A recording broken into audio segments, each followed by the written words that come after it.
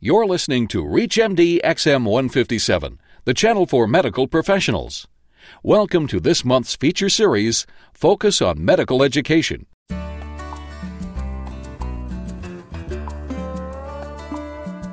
Have you ever wondered how physician journalists get started in their career? Joining us today is an award-winning medical journalist who has engaged national audiences on a wide range of medical topics for more than 20 years. Welcome to the Clinicians Roundtable. I'm Dr. Leslie Lunt, author of You Can Think Like a Psychiatrist, your host, and with me today is Dr. Holly Atkinson. Dr. Atkinson is the medical editor-in-chief for EverydayHealth.com, a leading online consumer health site that helps people manage their health online daily and live better lives.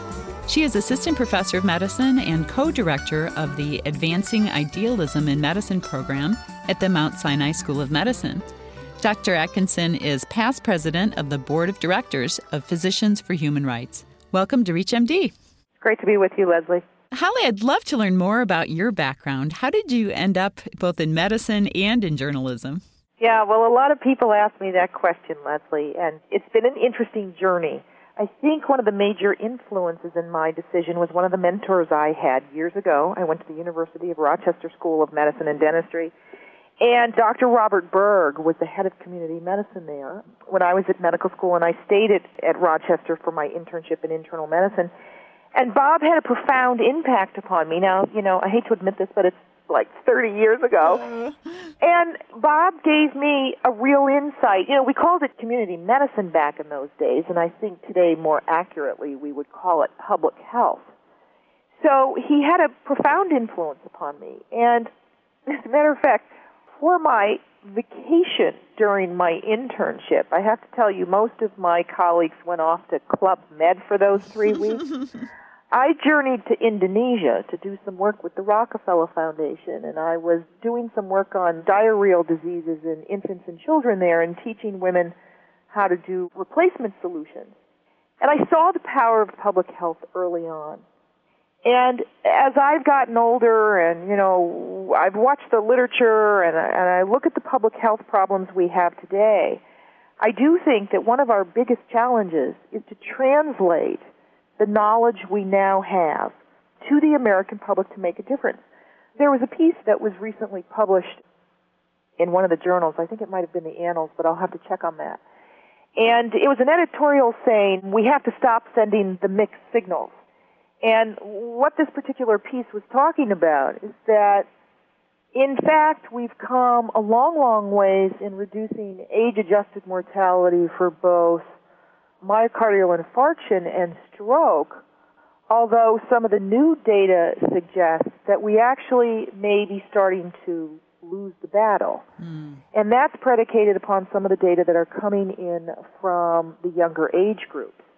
That while we've seen across the board age-adjusted mortality rates go down, we're starting to see now in 30 and 40 and 50-year-olds that we may be beginning to lose the war against heart disease. By the way, I just looked up the reference here. It's JACC. It's the Journal of the American College of Cardiology. It's the November issue. It's volume 50, number 22. And the editorial is called Time to End the Mixed and Often Incorrect Messages About Prevention and Treatment of Atherosclerotic Cardiovascular Disease. And so, the idea of getting these messages out to the American public is extremely important because when we do, it works. But now we're starting to lose the battle because of these lifestyle issues of, the obesity epidemic. Currently, you're involved with EverydayHealth.com. Yeah. What is that? Leslie, EverydayHealth.com is a consumer health website. It's relatively new. We launched last October, so we're about 14 months old, and I'm very pleased to say that we are now the second most popular health website on the Internet, only behind WebMD. I'm thrilled to be involved with it. I am medical editor-in-chief, and what that entails is, first of all, I do write a weekly column for the site, and it's predicated upon, what's happening out there. Sometimes it's medical studies, sometimes it's concerns that I hear among people, or, just concerns in my own life of being a middle-aged woman, dealing with some of the same things that we all are in terms of American lifestyle. I also put together an advisory board of 21 other physicians, and we have a number of experts that cover, all the major specialty areas of medicine. The experts write questions and answers for us on a monthly basis, and they're actually answers that are generated by the readership of everydayhealth.com. And I do a lot of editing and working with the doctors on making those questions amenable to a consumer audience.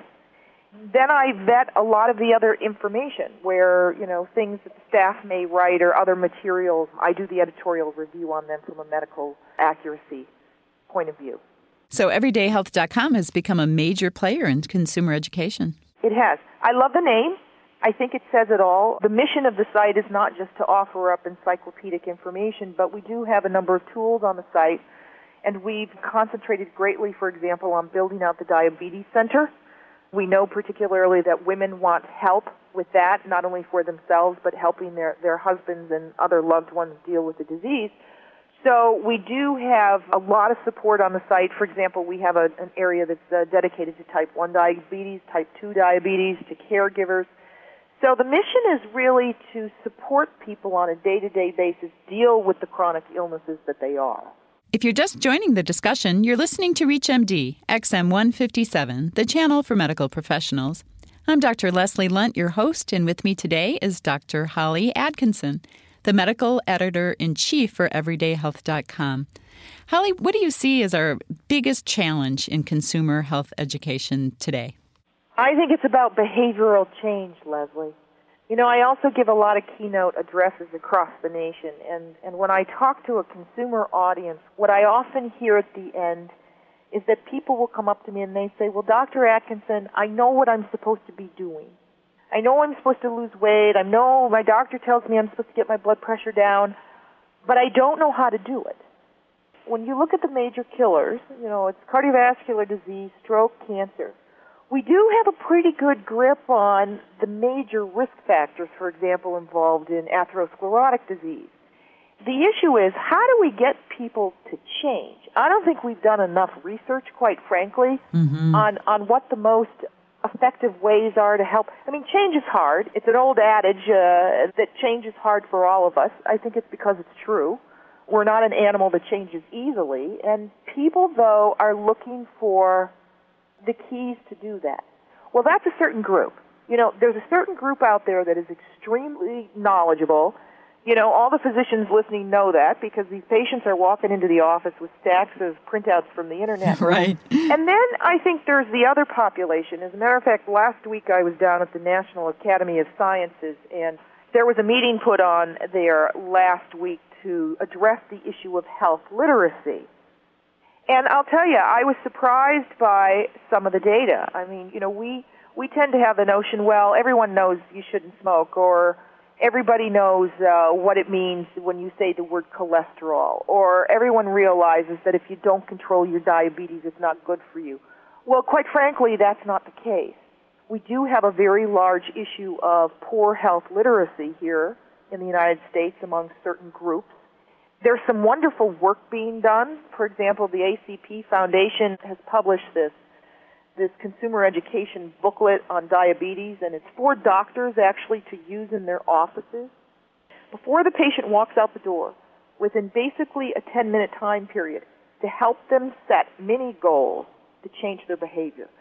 So I think that the next forefront and the next big challenge for us is to help people actually make the change in their life that we've all been promulgating over the last, many years. Yeah, as a practicing physician, it's so frustrating. Yesterday, in fact, I was sort of keeping score in every patient I saw in preparation for our show today. And, every single patient I saw yesterday, and I'm a psychiatrist, we wanted to lose weight, change their lipid profile. None of them were exercising on a regular basis.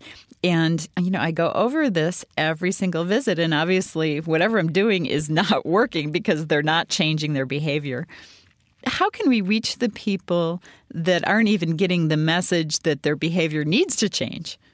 Yeah, well, that's our big task. I think there's a separation between the populations where print material works and then other populations where perhaps video and pictograms work better.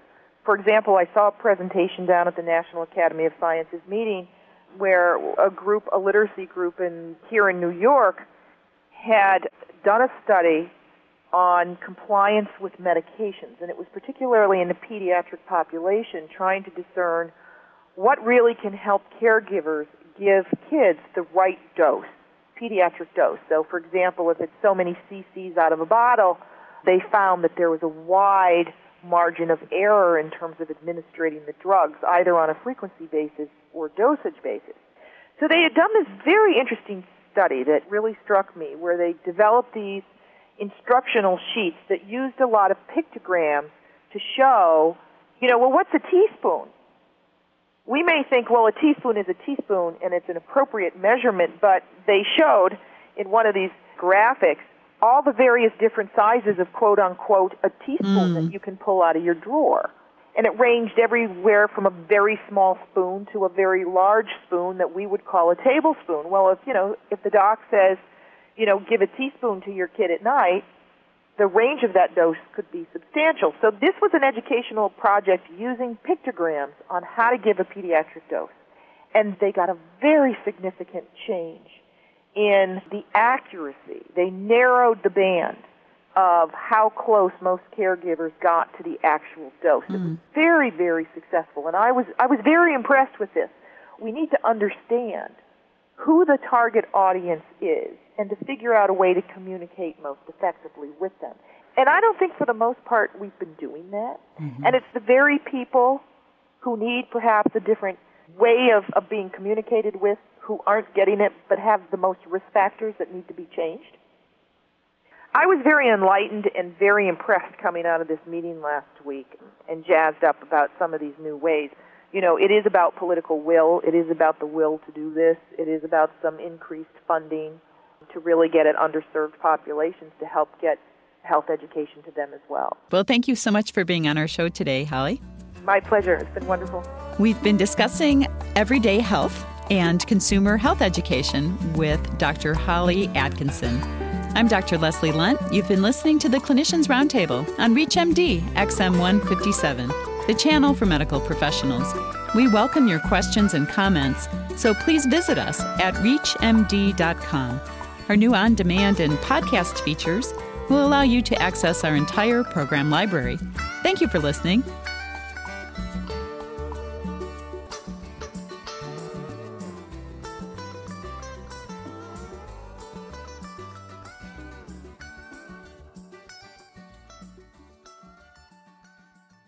Tune in each hour for the ReachMD feature series, Focus on Medical Education. We thank you for listening to ReachMD XM 157, the channel for medical professionals.